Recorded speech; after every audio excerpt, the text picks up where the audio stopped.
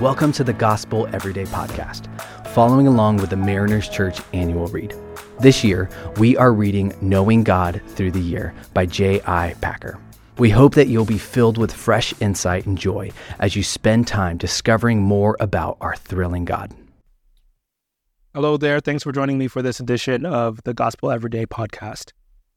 In the world of college football right now, there is a coach and a specific team that are kind of throwing all the traditional aspects of the sport up in the air and drawing a lot of attention because of it.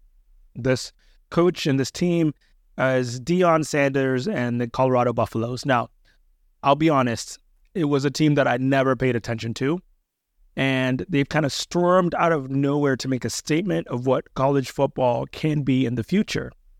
And Deion Sanders is a very enigmatic, loud, boisterous, confident, former athlete who has taken all the energy that he put out on the football field and on the baseball field and turned it into what he brings as a coach. As Deion has gotten more attention, there's also been a lot of attention around his family because multiple of his kids are involved in this new team that he's now coaching. The starting quarterback is his son. One of the starting cornerbacks on the defensive side is also his son, and another son is running social media for the team. Deion is known for a lot of really exuberant things, but one thing that came to attention in the last month was the fact that Deion ranks his kids from favorite to least favorite publicly. It's on his Instagram. He shares it on birthdays. After one of the kids do something amazing, the rank may change. And what he said the other day about it, during an interview when he was asked about ranking his kids, he said this: "I'm the only one that's honest about ranking my kids. You guys act like you love them all the same, and you don't." Now, many would say, and I really do believe, that Deion really loves his kids in a way where none of them are fighting for a ranking. That is just a public spectacle that he puts on to draw attention to what he's doing and how proud he is of his sons when they accomplish something. Here's the thing.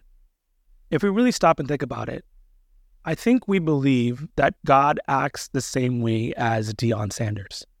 What do I mean by that? There's a thing that we do as humans, and that thing is comparison. We compare ourselves to others. We compare ourselves to others when it comes to their achievements, their status, their material wealth, their genius or smartness, whatever it may be. If there's a reason for us to compare one person to the other, and in fact, entire industries are built out of comparison. Fantasy football, my team better than yours. This team's player is better than this person's player. Clothing, this style is in, this style is out. Like, comparison is such a big part of the way our culture functions. And because of that, we kind of lift that up to God and put that character on him, saying that he's a person that also compares.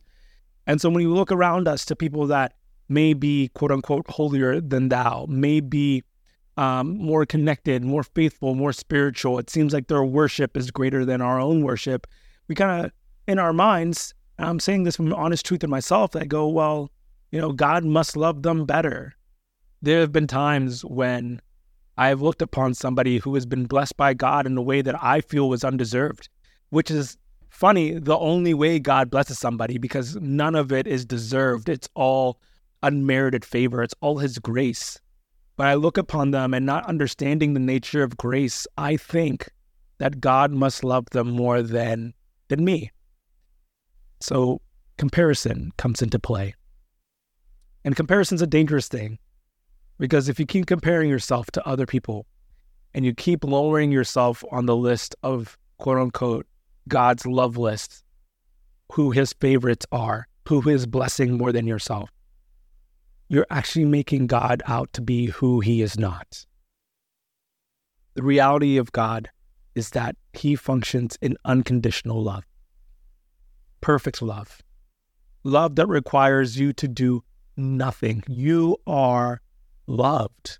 And even though somebody might be a little bit more into scripture than you, it does not mean that God loves that person any more or loves you any less.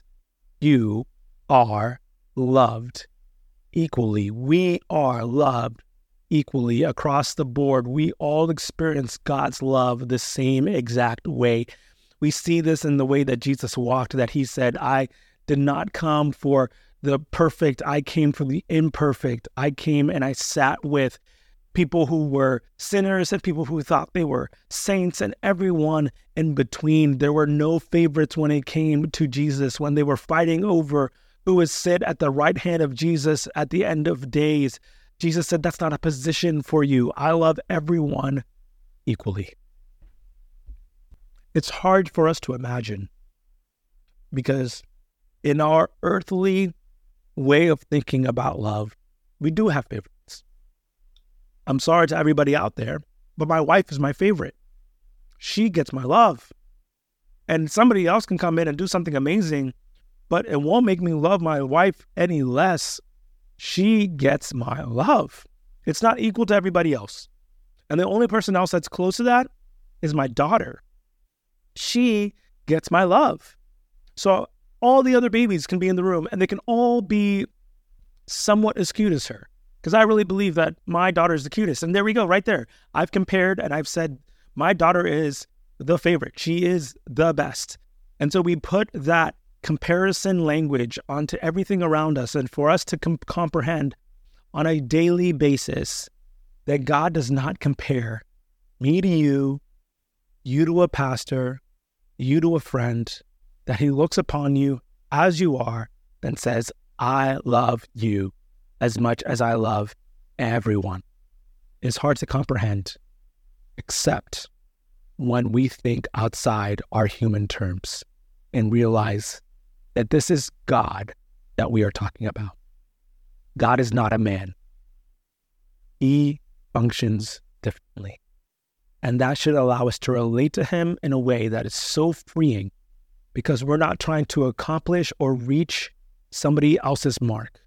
It is our relationship with God that we're building, with a God that is bestowing all his love to you all the time. Thanks so much for making the Gospel Everyday podcast an important part of your day. Hit that subscribe button if you haven't yet, and we'd love it if you could take a few moments to rate and review the podcast.